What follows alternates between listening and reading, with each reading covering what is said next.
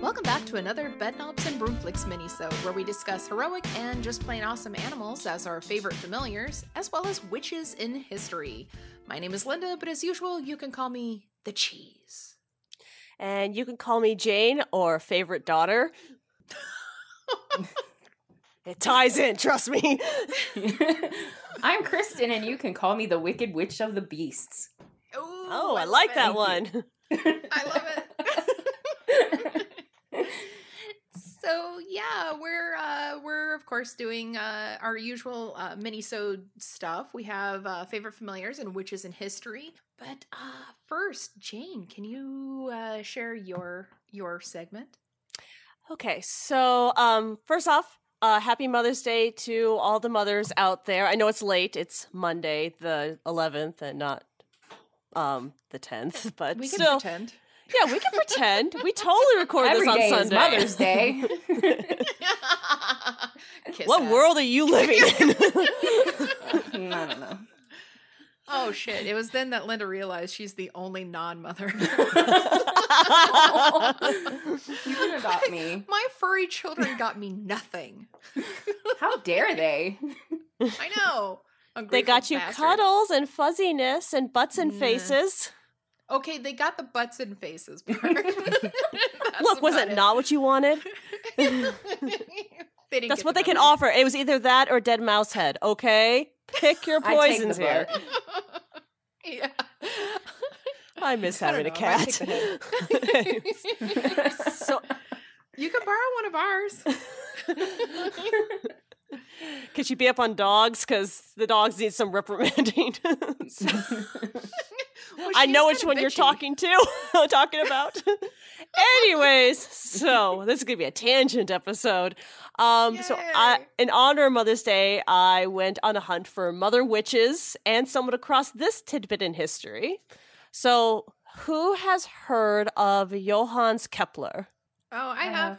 Okay, good. I wasn't sure. So, any of you haven't, all good. And by the way, lots of German names and words in here, and I tried to look up pronunciations, and again, I will screw it up so badly and send all of your hate mail to me. Linda will probably be the one to read it. So, hey!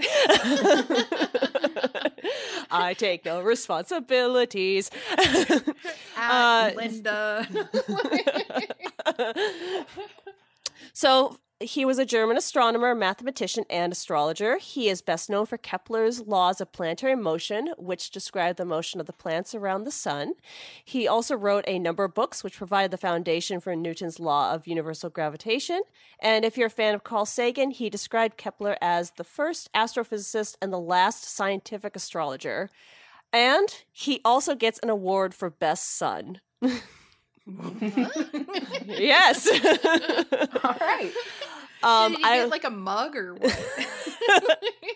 He really deserved it, honestly, because, man, did he go through a lot. So, on the case, I will be quoting from a book called The Astronomer and the Witch, Johann Kepler's Fight for His Mother by Ulinka Rublak. And again, I am sorry, but you really did.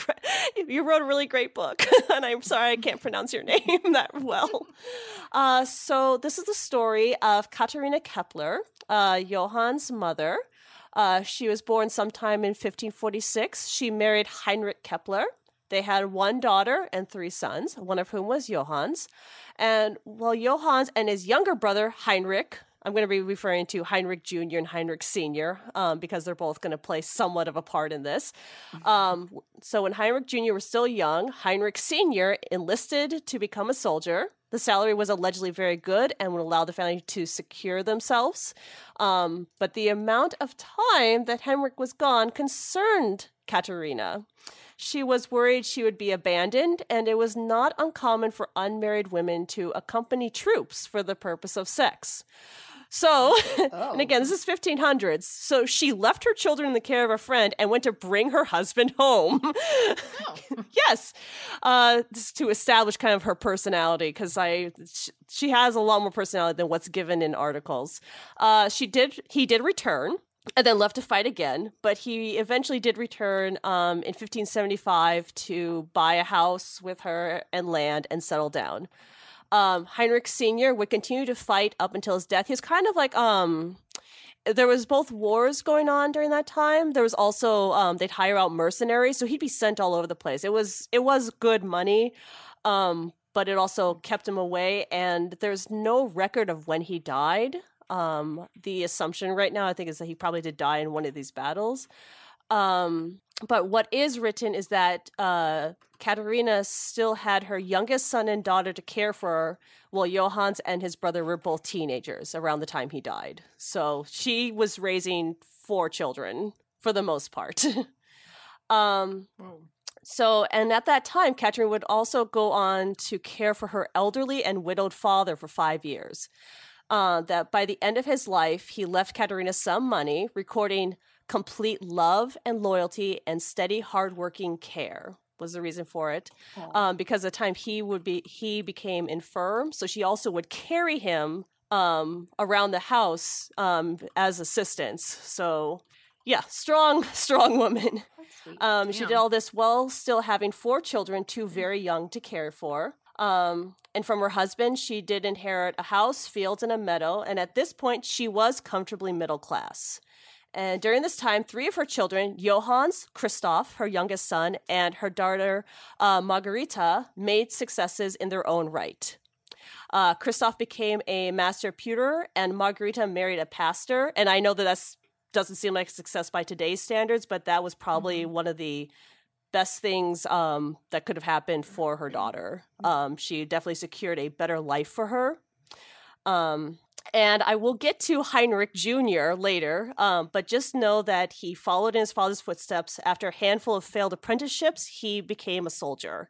So, and she continued to live in the same town for the longest time. So in 1614, she's nearing the age of 70. She was accused of witchcraft. The number of people who would go on to accuse her was 24 in her town of Leonberg. In the beginning, she would attempt to take those who called her a witch to court for slander, but the governor of the town was also involved in the accusations. Corruption always existed. Yes. Well, and here's what's great. So some of the accusations included the schoolmaster, who was a childhood friend of Johannes as a boy, accused Katharina of magically appearing through closed doors and giving him wine that would eventually paralyze him.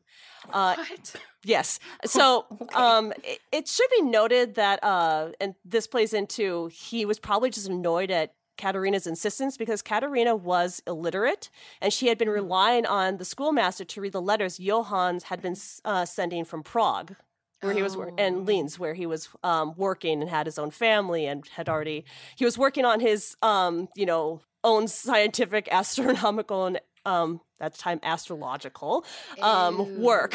So she was relying on him and he kind of was like, it sounded like he was just getting annoyed with her. And the main player in a lot of the... So you do what you normally do. Yes. Just accuse them of witchcraft. I get it. Exactly. Well, she's also 70 and, she's old.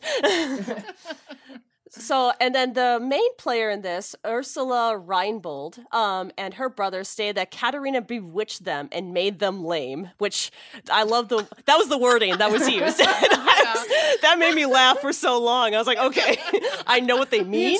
Lame. Yeah.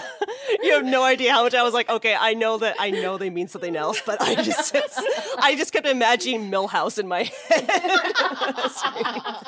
Playing with the frisbee by himself or whatever. So supposedly Ursula had chronic illnesses that it's not well described what she had, but she was also well connected in town, a number of her family members being connected to the actual court. So the Reinbold family would be the ones who pushed the accusations the most and gathered a lot more people.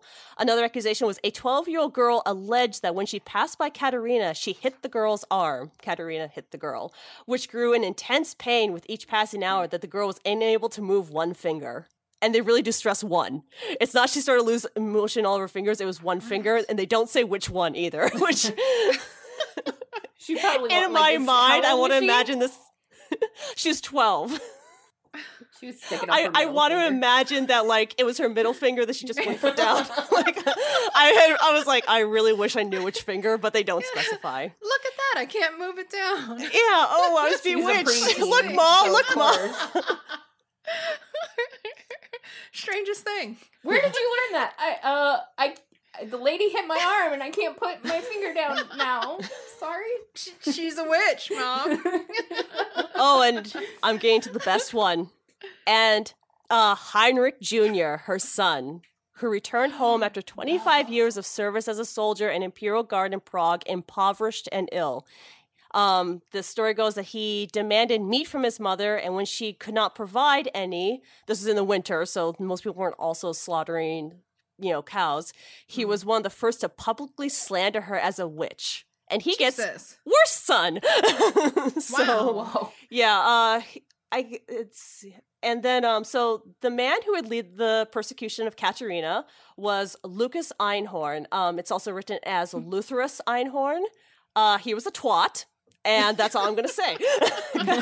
there is more written on him, but I'll leave you with the information that he had already accused 15 women of sorcery and had executed 8. Oh, God. So Einhorn is Finkel. I can't stop thinking of that. Finkel is Einhorn. Okay. I got it out of my system. Please stop. Have any more? No. I think I'm good. And so, as the accusations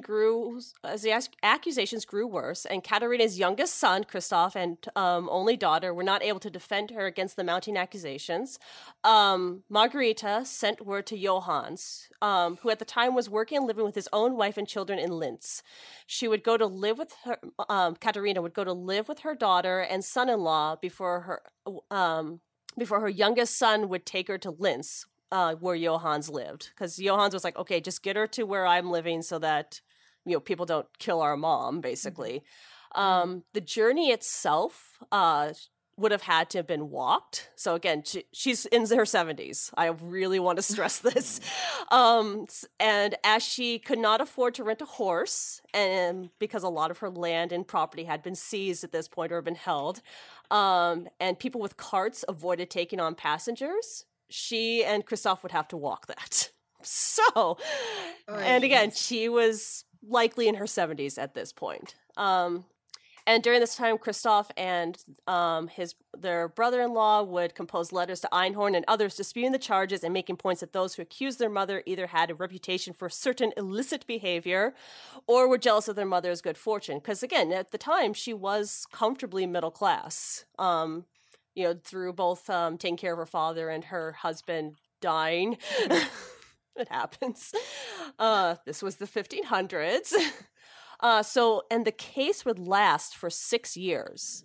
The hearing continually being pushed back, and a number of Katharina's properties, possessions, as I said, were being sold to pay her legal fees.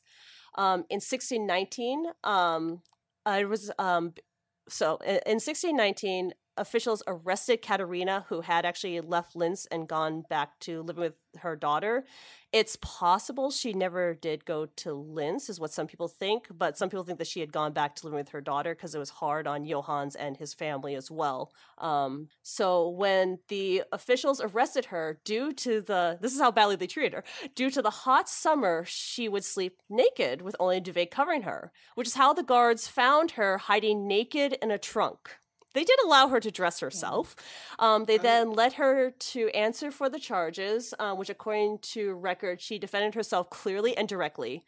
There was fear from her children that her cognitive abilities would not be where they should be. She would then be imprisoned and chained to the floor for the next 14 months. During those months, she was threatened with torture if she did not confess.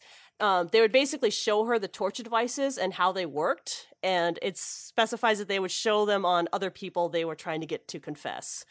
There's no record that she personally was tortured, but she also never would confess. She wouldn't confess to witchcraft or anything.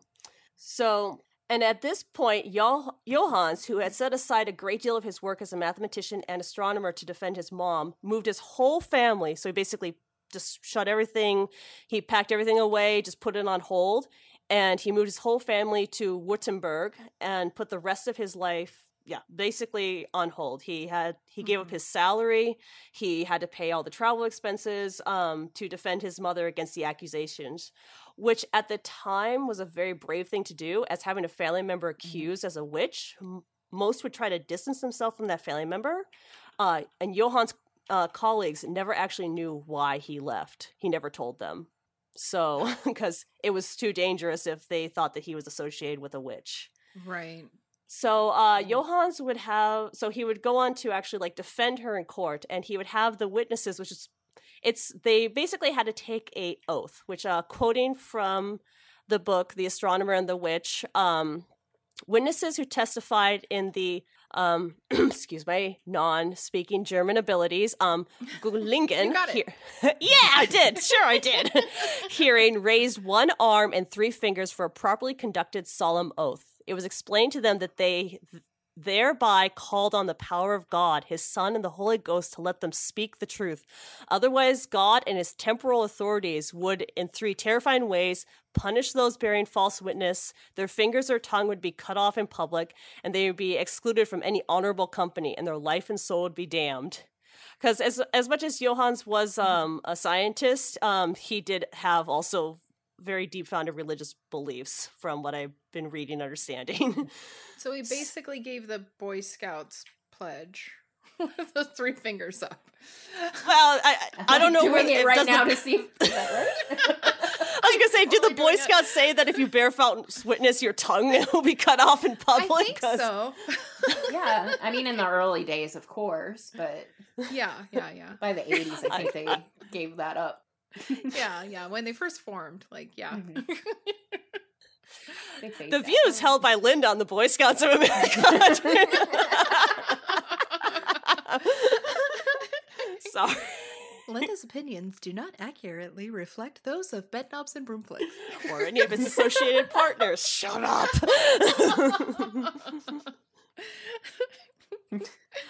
But I'm sorry. It's okay.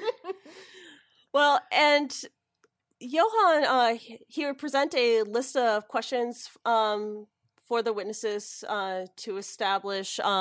Basically, he used his skills as a mathematician, also his training in just finding logical explanations in things that would be associated with witchcraft. So his questions for the lame school teacher, they also then wanted to call him the lame school teacher or schoolmaster, for instance, were how could he know that the drink had caused his symptoms? Had he not often jumped dangerously and carried as well as lifted heavy loads?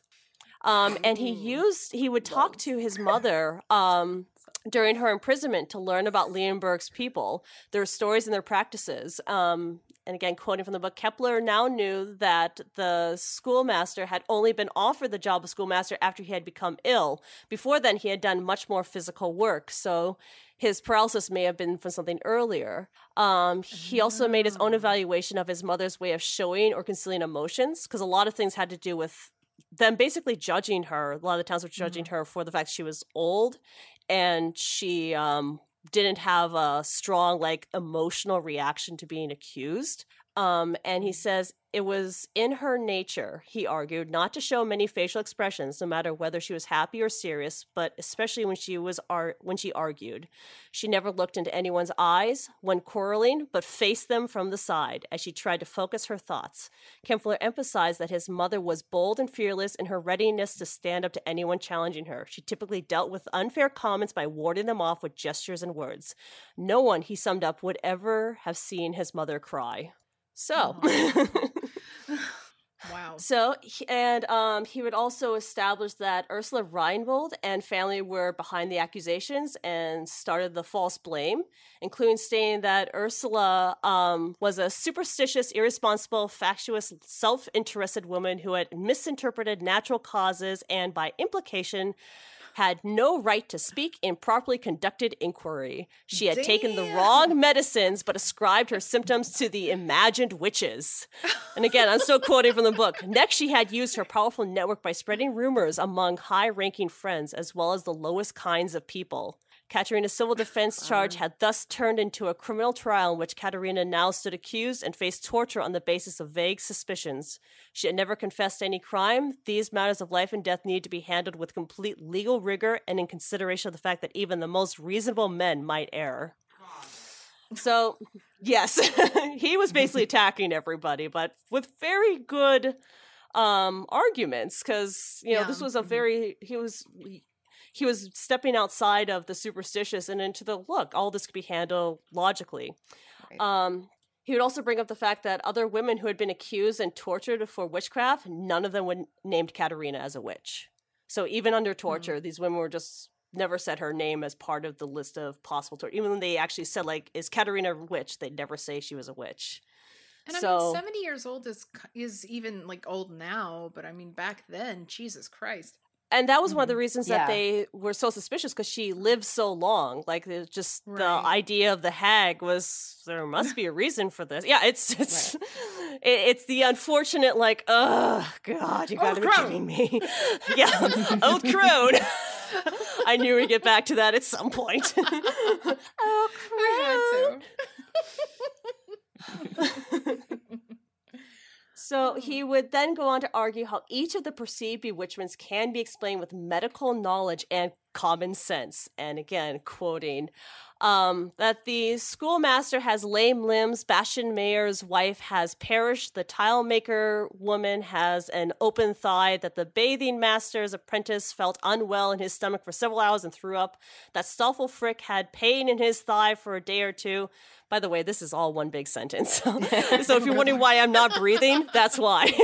That the deceased pastor's daughter in Gerbersheim has a bad foot, that Daniel Schrender's child died, that Haller's daughter felt pain on one arm, that Jörg Baltzen lost one sow, Oswald Zangen one calf, that Michael Stahl's cow became restless and ill, but soon recovered. From these stories and facts, no specific deeds of witchcraft will be derived. From many mentally ill women can be found, and many who suppress their monthly bleeding, which looks for another exit through evaporation and often causes great trouble in the head and strong pain. Many women who have much blood during their youth and bleed like horses find with them when they remain infertile, like the Reinbold woman. By the way, yes, he really went after Reinbold. I should probably specify that the excessive bleeding or gall inflames the spirits, which causes terrible illness in their head.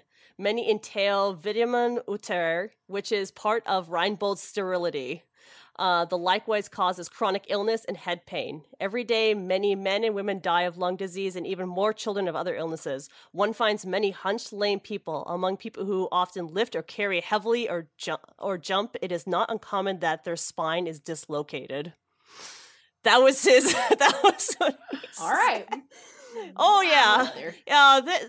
They should say that they do mention that women were still obviously all women were not well looked upon as being wealth. It's, I think the best way of describing it is you're more likely to believe 3 men than 1 woman, almost. Right. So there was a lot of, but it was also a way of establishing, saying like, hey, why are we taking the word of somebody who has all these other issues behind her? So, and he used it. So Johann's arguments worked. And in October of 1621, Katharina was absolved, and Leonberg was ordered to bear part of the considerable cost of her trial and imprisonment. Yeah, he was. Sorry. Okay, yeah, you're not going to like this next sentence. Oh, no. Unfortunately, Katharina would never return to live among them for fear for her life. So even though she was absolved, there was too much risk to her life. And she would die 6 months later at the age of 75. Damn it. Yeah. Aw. Johann's would kind of get his own revenge. He'd go on to write, obviously, many books, pieces, not just about the study of mathematics and his astronomy work, but one of his pieces called The Dream was a way for Johannes to imagine himself powerfully enacting revenge on those who cost his family. Damn. Which Oh. I wanted to quote that, but that would have been a 2-hour-long episode because it was a really great quote. I was like, holy read the book, The Astronomer and the Witch. Trust me. I was like, I can't quote this. It's too long. This is like an extra 3 pages of stuff, and this is a mini-sode. I found it on Amazon. We'll have to link it in our episode. I'm going to have to send you a picture of how somebody portrayed Katharina as a witch, and I'll send you the picture. I'm going to send you a couple of images, so you'll enjoy that. But there is a statue of Katharina Kepler in Ultingen, the village that Katharina was born in, which you can currently see. Ooh. So, yes. So go there. Field trip. Exactly. Send us to Germany. Donate. Do we have a Patreon? Donate to our Patreon so we can go to Germany. Our non-existent Patreon. Actually can go to our website at anchor.fm/broomflicks, BROOMFLICKS, and support us there. If you like what you hear, we can go on a field trip. I should probably double check to see if it's in Germany or Austria, because there's a bit of back and forth on this. And again, my knowledge of geography and that part of Europe is basically non-existent. Hello, public education. Oh no, my sense of geography anywhere, not so good.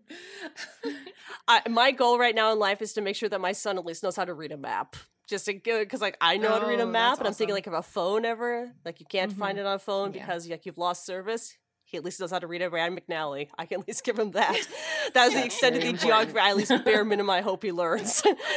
It's how to read a map. Excellent. Anyways, that's the story. And yes, I will be sending pictures because, actually here, I'll send you the link in Skype right now. And if we want to cut out this part. But yeah, you got to check out the image that's sent in this. Okay. Here. There, it actually shows hot. a picture of Yeah. Oh, but Dang. with horns. I know, she has horns in that depiction, huh? Hold on, let Hot me with make horns. it bigger. Hot with horns. And Damn.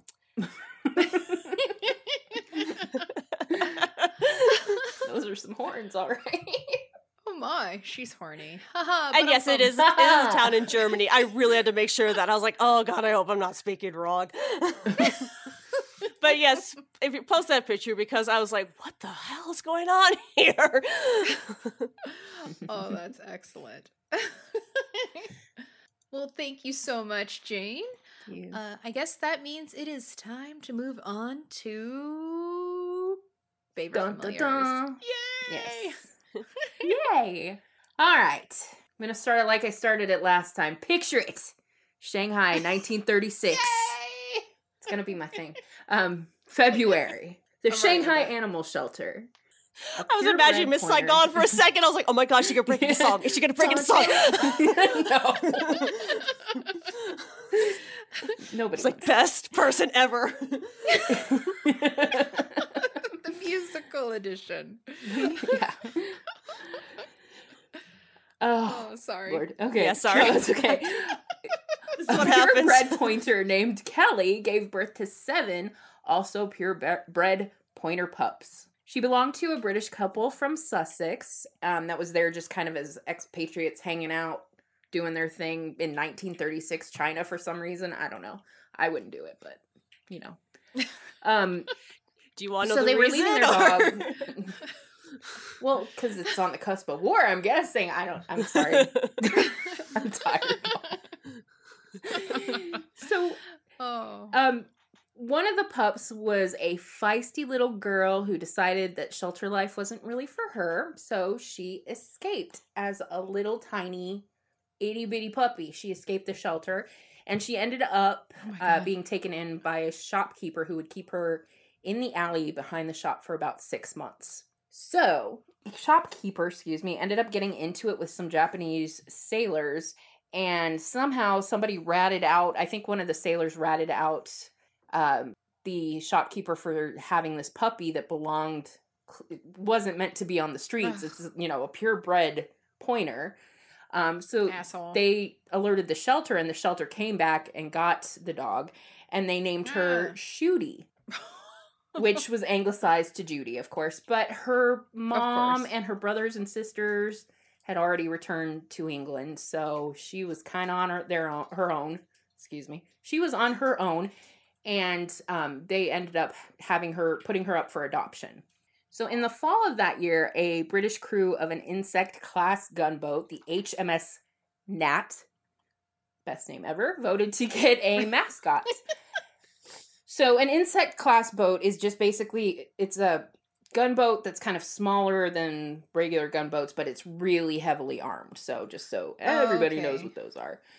Thank you, because I had no fucking idea. And they're typically meant to be on rivers and things like that. So the HMS Nat was one of the first of these boats to be built ever. So it was, they were all kind of competing for who could have the coolest mascot and everything. And they ended up adopting Judy from the shelter, and she was meant to be trained as a gun dog, which pointers are typically bred for. So that means hunt, like when their owners are hunting, they'll go retrieve the carcass of the like the dog and duck hunt. Basically, but classier. Yeah, so it's not going to laugh at you and mock you anytime you miss. Usually they'll just run out, bring the duck back gently. Gently, yes. I used to love that game. It's the best game. So Judy, they found that she was being treated too much like a pet. The guys just kind of doted on her, and nobody was really training her. So that didn't happen. And the chief petty officer remarked in his notes about Judy, "Our chances of making her a trained gun dog are very small." So poor Judy was not going to be a gun dog. Aww. She was going to be a pet, a mascot for them. So now Judy... God, guys, I'm struggling so bad. I'm sorry. She's like Wojtek. She is like Wojtek. It's very similar to Wojtek, except Judy did no offense to Wojtek. He was a cool bear and all. Judy is a boss-ass bitch. I just want to throw this out there. Literally. So one night, pirates were trying to board the ship, like sneak on in the middle of the night. But Judy woke up and was like, nuh-uh. And she started barking. So this British gunboat is awoken to these little, cheapy pirate dudes. So needless to say, they lost the element of surprise and they were very easily, repelled off the boat. So that was her first act of heroism, one of many. I have an image of being repelled off the boat where they just sort of catapult them off into the water. So I was like, I want that to be true. Right. I know it's not, but it's like, whee! And now I'm just thinking of the cows in Monty Python. Yes, that's what I was like. What am I thinking of? Cows. Fetching la mosh. Fetching la mosh. Excellent. So also one cool thing about Judy is she was able to hear hostile Japanese airplanes long before the human crew members could hear them. So she would alert them and let them know that something was coming as well. So she had a keen sense of hearing, which is awesome. And she was on a walk with the chief petty officer of the boat, and they were off the boat just kind of walking during a stop in Juejong. I hope I pronounced that correctly. Judy kept pulling him and yanking on her lead, and it was kind of pissing him off a little bit, and he was like, "What the heck are you doing?" And he turned around. There was a leopard stalking him. Oh, man. So, act number 2. There's gonna be a lot of them. Sit tight. There's so many of these. So in June of 1939, Judy and a lot of her crew were transferred to another insect-class gunboat, the aptly named HMS Grasshopper. So they were moved over to a British base in Singapore where they stayed for a while. Judy gave her sea legs a break. And basically they were hardly used from 1939 into 1942. So she got quite a bit of a break for a while. So in 1942, it was deployed to help with evacuations and retreating troops during the Battle of Singapore. So it was the Grasshopper and a sister ship called the Dragonfly. I love these names for some reason. And they were on their way to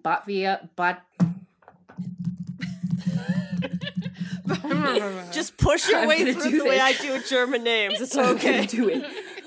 Batavia. Batavia. Know what we're talking about. Oh my lord. The dragon. Okay. Whoop. Okay. The Grasshopper and its sister ship, the Dragonfly, were on their way to Batavia in the Dutch West Indies, and they were trying to avoid, meeting up with the Japanese Navy because it wouldn't have been a fair fight, really. So they were kind of maneuvering through smaller islands, just kind of trying to avoid conflict just to get where they needed to go. Well, Judy heard some planes a-coming, and they had been spotted by these Japanese planes. So she was barking and everything, and they only dropped one bomb, and it did hit the Grasshopper, but it didn't, hit it directly, so it wasn't like a mortal wound or anything like that. But when Judy was asleep, 2 more planes came, dropped 2 bombs on the Grasshopper and 3 on the Dragonfly. Dragonfly went down quick. The Grasshopper was set aflame and was gonna go down it was gonna be a slow thing, but they had, artillery on the boat and things like that, so it was likely gonna go up quick. So the guys had to evacuate, and as they were escaping, planes are strafing them and everything, and then they realize Judy's not with us, and they're really upset, but they can't go back because they'll all die. So they end up on this kind of deserted island, this uninhabited island, and they're screwed. There's no water anywhere. They can't find any water except for ocean water, and Lord knows you can't drink that. And they couldn't find a lot of food or anything, so the chief petty officer, who was kind of Judy's buddy, the same guy that got saved from the leopard and things like that, he went back to the boat to kind of get some supplies to see if they could salvage anything as this boat is burning. He's like, we need something or we're gonna die. So he goes back onto the boat and is kind of feeling around in the dark, gets a few supplies, and then he feels Judy, and she's still breathing, and she's still alive, and she's basically fine. She's just kind of stuck under some lockers. So he gets her out, and he gets her back to the island, and almost within a couple days, they're starting to get dehydrated, things are bad. Judy randomly starts digging out of nowhere. She just starts digging and digging and digging, and all of a sudden, 2 minutes later, there's an underground spring. She finds them water. Oh my and God, then so there's so much that happens with Judy, guys. I don't know how much of this is real or myth. In my mind, Judy found herself water. They just happened to benefit. Yes, exactly.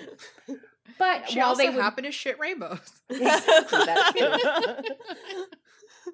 That's in the children's book I'm writing. Judy shit rainbows. So also with the guys, they had to sleep kind of in the open on the beach, but there were snakes and rats and things like that. And Judy would protect them and also turn said rats and snakes into food for them. So she got them food as well. Oh my God. Yeah. So hold on, let me. I love her so much. And it only gets better, Linda. I'm telling you, this was supposed to be a mini episode. Judy done kicked it into double episode territory here. So the long mini episode because of both of our stories. It could have been a mini, but no. So they were there for 5 days before a boat picked them up, and they were hoping to connect with British forces to get them to Sri Lanka. Naturally, that didn't happen because nothing is easy in Judy's life.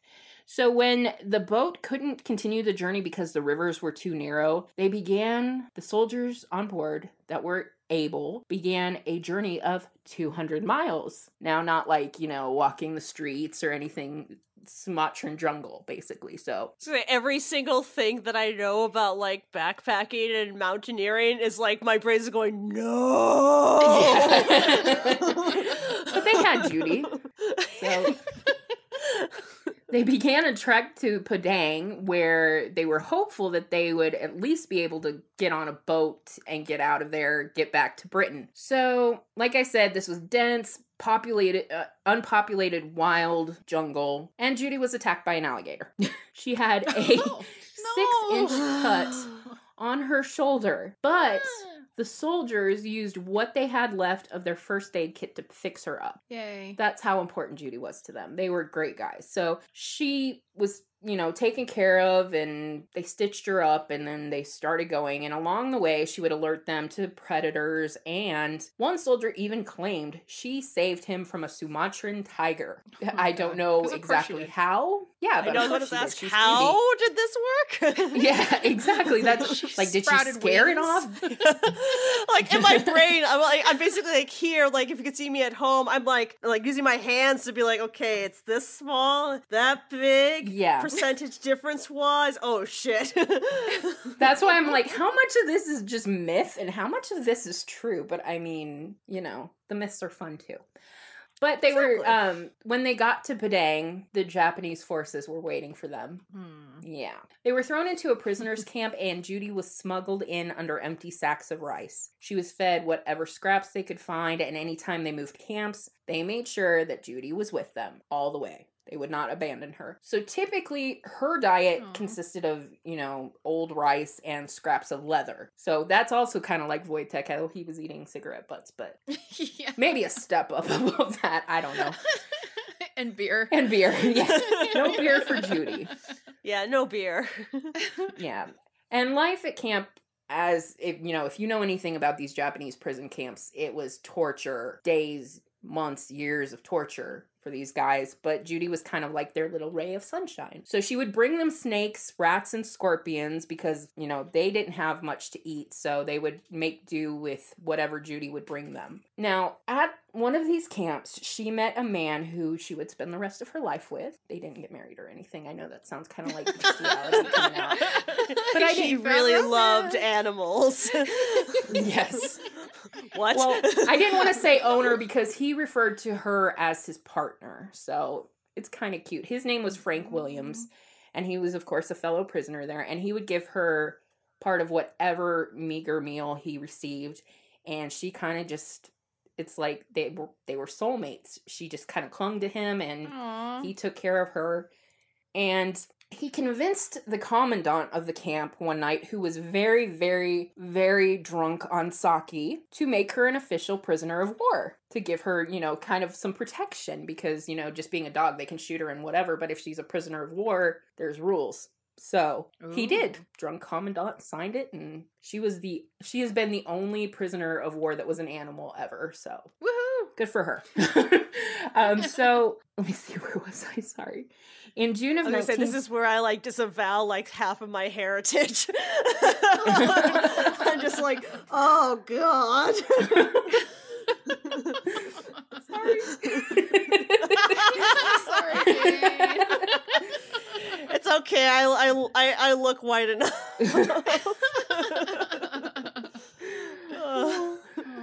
Well, just to kind of give you an idea of how long this went on. So it wasn't until June of 1944 that the prisoners were going to be transferred to Singapore by boat. And of course, dogs were not allowed. So Frank trained her to hide in a rice bag and be completely still and completely silent. And she did it. So he got her on board, and the rice survived.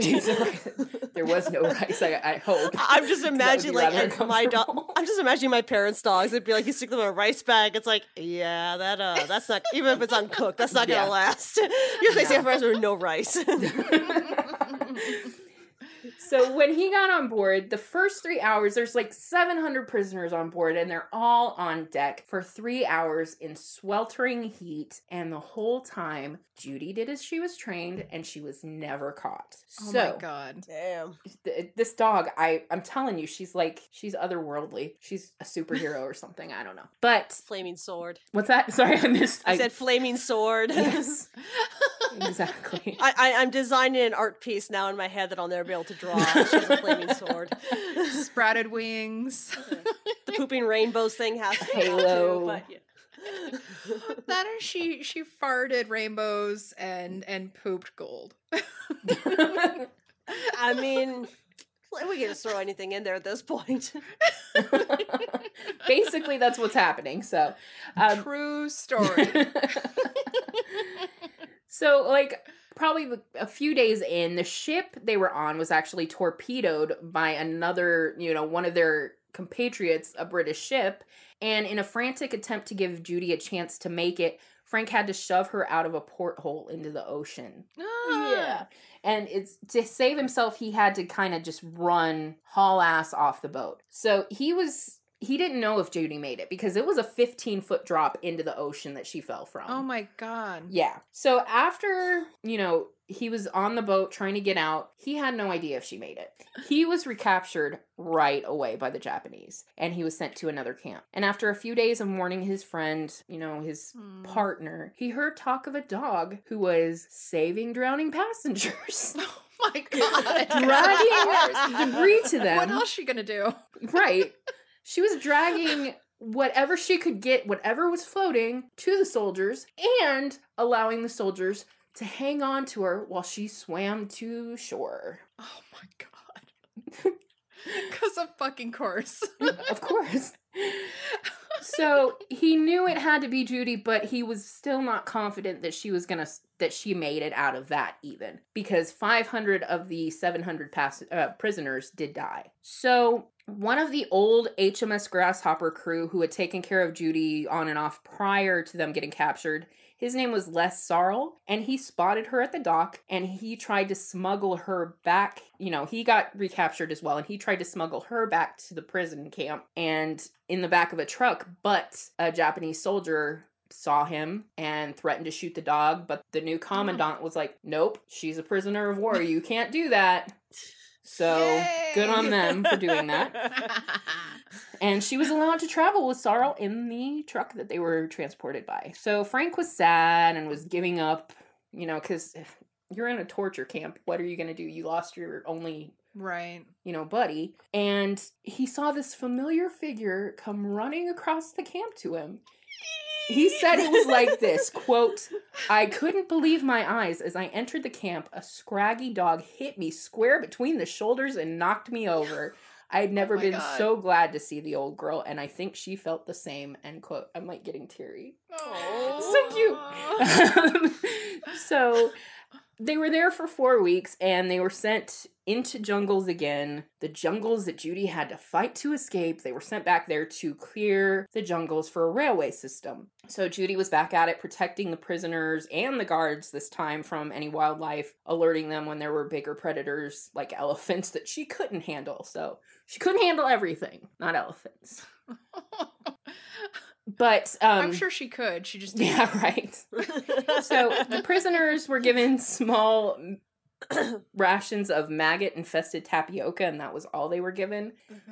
But Frank was sure to make sure that he shared with Judy. And he was also kind of worried because the rations were so bad that someone in desperation may actually eat Judy. So he was God. like keeping her extra close because he was not going to let her go again. So in early 1945, Judy apparently growled at the wrong Japanese soldier who was chasing her, and he was shooting at her, and a bullet grazed her shoulder. Oh, so The same shoulder that got attacked by the elevator? I don't know if it was the shoulder that I hope not.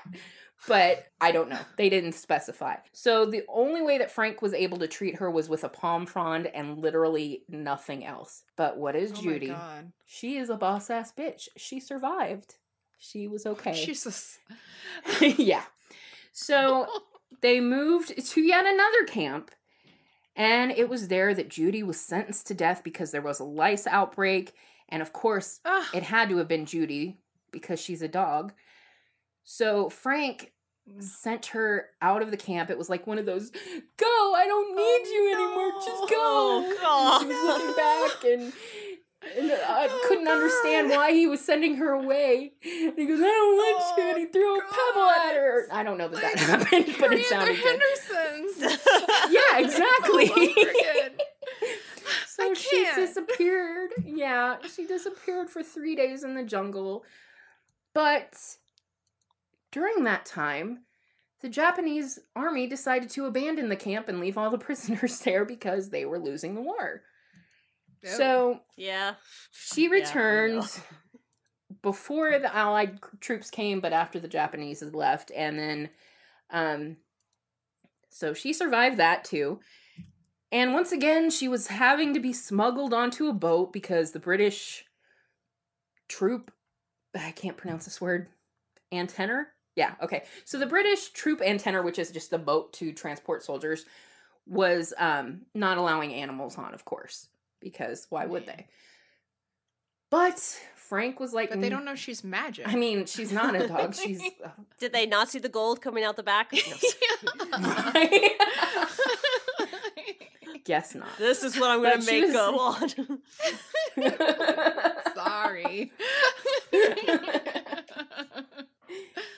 So she was shoved in another rice bag, and he was able to keep her hidden until they were like 3 days out from Liverpool, and the leaders were like, no, we don't want this. The leader was pissed. Like the lead, I don't know what his title was because it just said the head of the boat or something like that. I don't remember, but he was like, no, this dog can't be on there. And there was a barrister on there, and it's like, that was like, no, she needs to stay because she is his property. You can't make him get rid of his property. There was some law, I don't know law, basically. So it was just, she was allowed to return to Liverpool.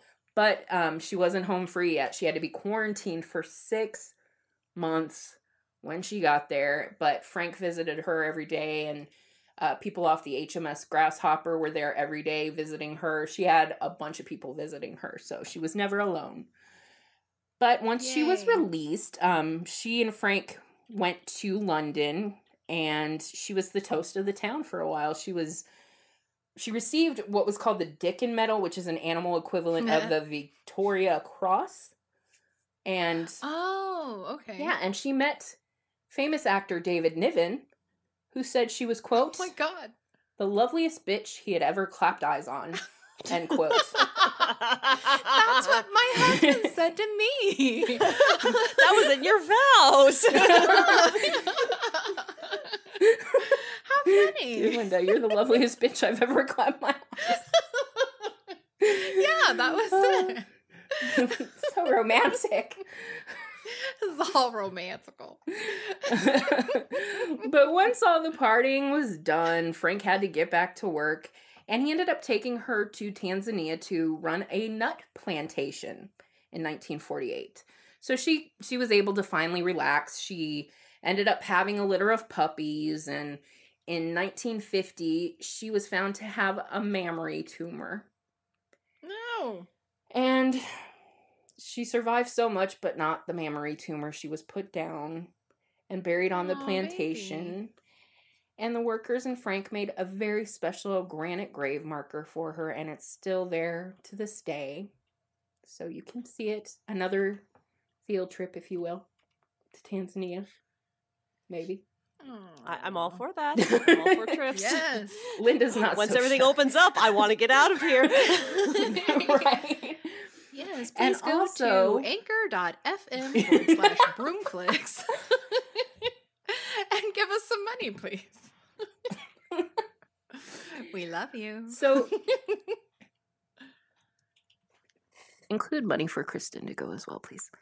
And the workers... We won't leave you I'm behind, sorry. don't worry. There's Ohana. also Ohana means family. Means no one can stop behind. Okay, side story. Okay. I actually have trained my dog to when I say Ohana, he gets his little lovies, his little stuffed animals. Mm-hmm. Because if he leaves them behind, I just say Ohana, Ohana, and he goes and grabs it. He's really cute. So cute. It's adorable. Oh yeah, because he used to take them outside, and then I'd be like, "You can't leave family outside, Ohana." But yeah, sorry. So, Little do you know that when he okay. actually Yeah. does leave one outside, he's like, no, that one has been disowned. He made some bad remarks. He wronged me in some He way. knows what he did. So with Judy, there is currently a movie being financed about her. I was trying to find some info, like, who's making it, what's going on. It's just being shopped around right now, but it's being financed.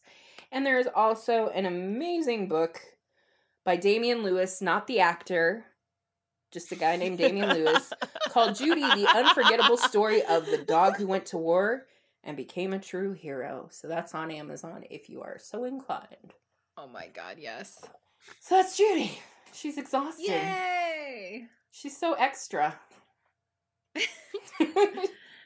Oh my god! And I'm wondering if I'm trying to look it up, but I want to say that Cherami, the pigeon, received a similar medal as Maybe.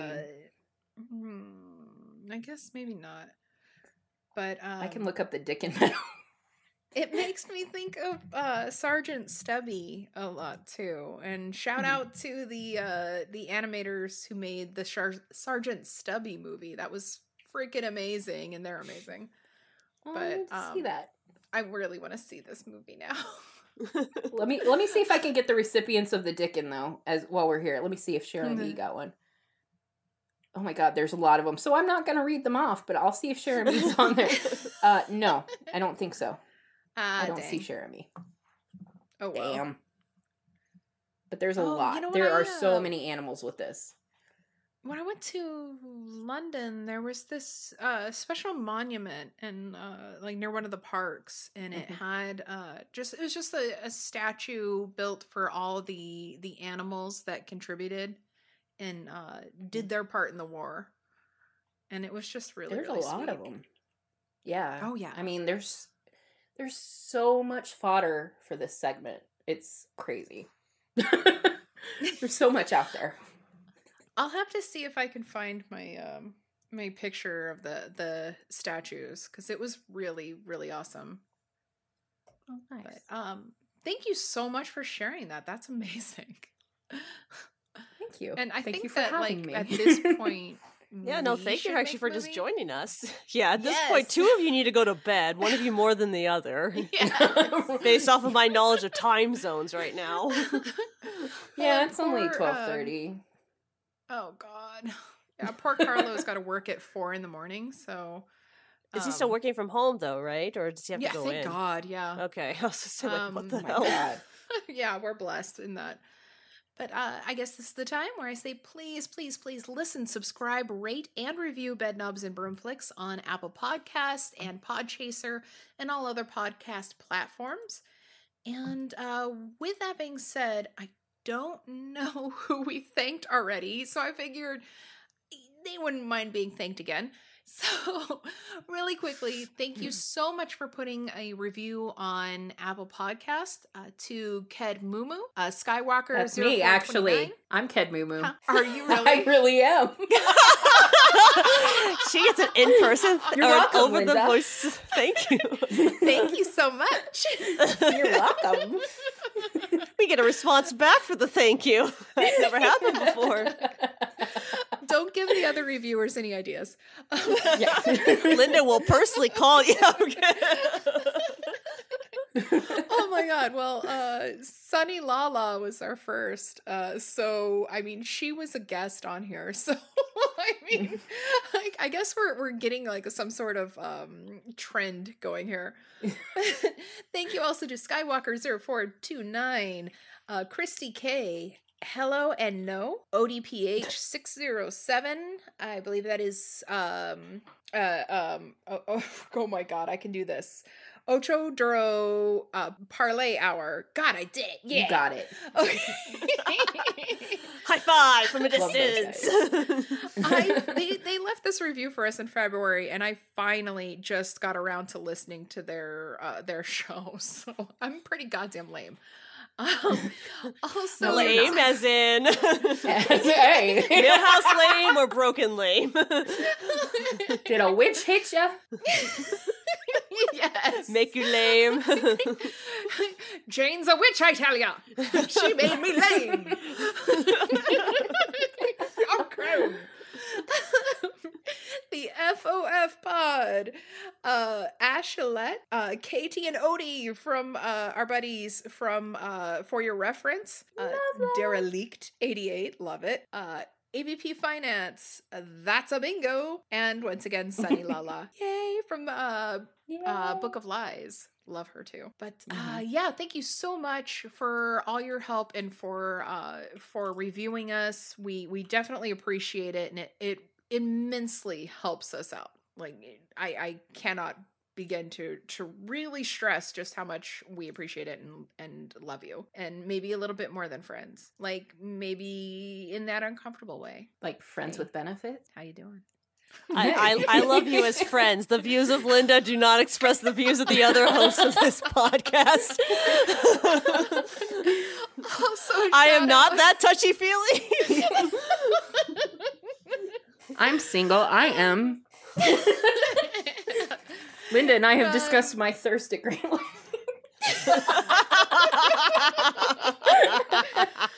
Well, it's okay because Jane and I have already asked, and I'm gonna put it out there again. We want pics of your kitties. Show us them kitties and puppies too, please. Kitty, Mainly the kitties. Kitty. Mainly the kitties. Well, I've been. pets. I mean, you know me. Right now, my cousin has her foster cat, yes. mama cat with the kittens. Oh, yeah, and I've been loving those. So if you send me pictures of other cats and kittens, I'll just add to my joy. So, Like, no joke, after I found out that my dad had passed, I had Rudy, my dog, cuddling with me, and then I had a cat behind me on the back of the couch and one cat on the other side of my lap. Aw. And I was like, oh my god, this is my happy place. Like, they know. What do we do to deserve animals? I mean, come on. That's so sweet. Pets do are we just do? awesome when They're they're the best. awesome. except when they forget it's Mother's Day. Exactly. And shove their ungrateful butts in your bastards. But yes, please send us pictures of your animals. We love them.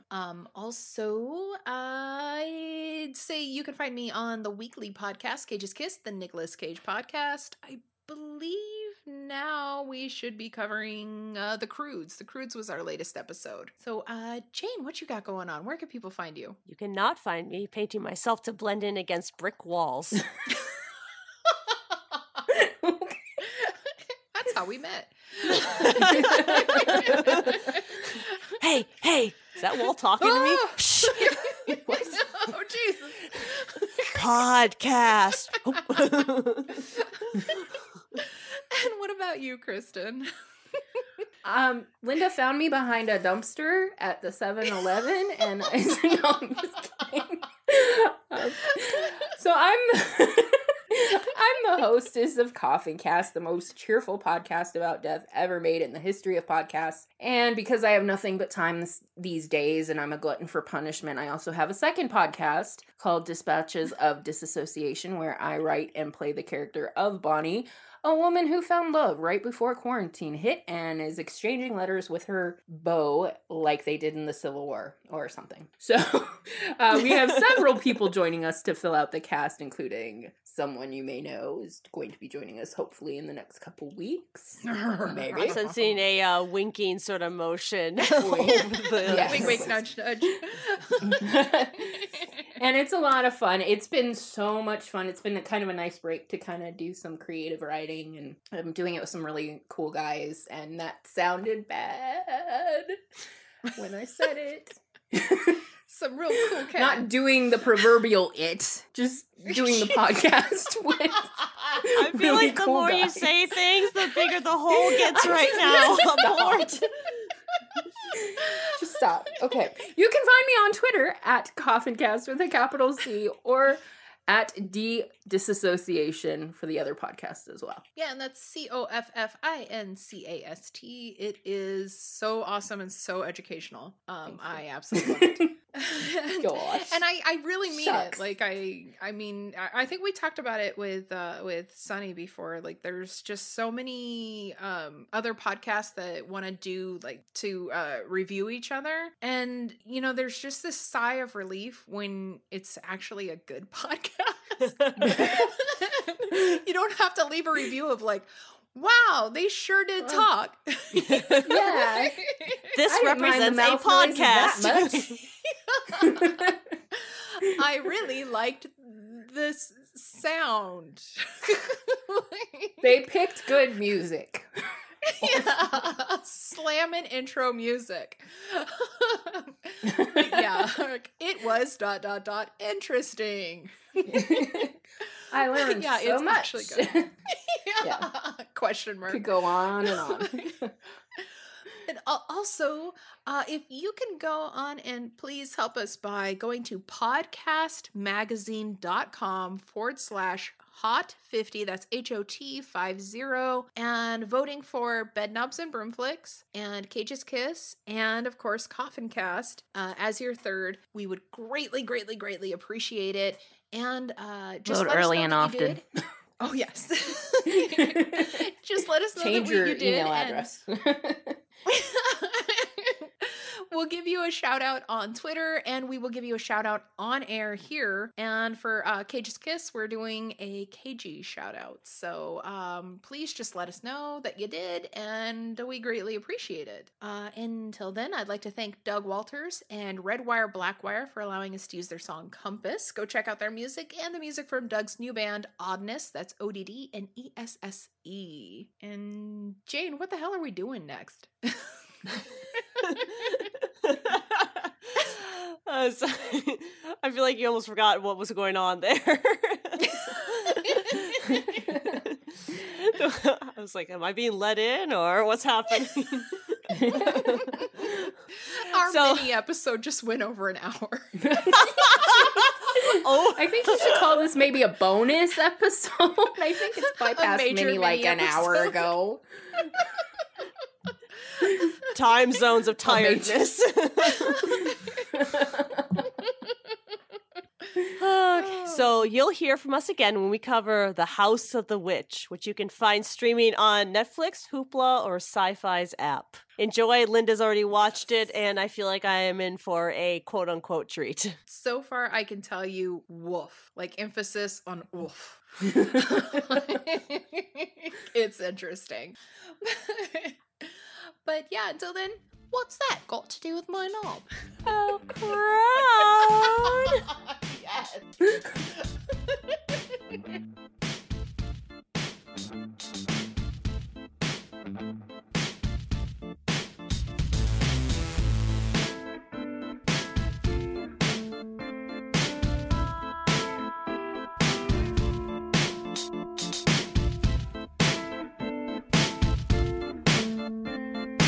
Hey everyone, you're invited to Harpy Hour! I'm Tracy. I'm Liz. I'm Steph. We are the Harpies, and Harpy Hour is our new podcast featuring ridiculous stories in history, science, and entertainment. Were you ever suspicious that pigeons were secretly spying on you? How do you know who to eat first if you survive a shipwreck? Do problematic musicals send you into an uncontrollable rage? If so, then Harpy Hour might be your new favorite podcast. That's HARPY for Harpy, and new episodes air every Tuesday wherever you listen to podcasts. You can also find us on all social media at Harpy Hour Pod. And check us out on harpyhourpodcast.com. Okay, bye!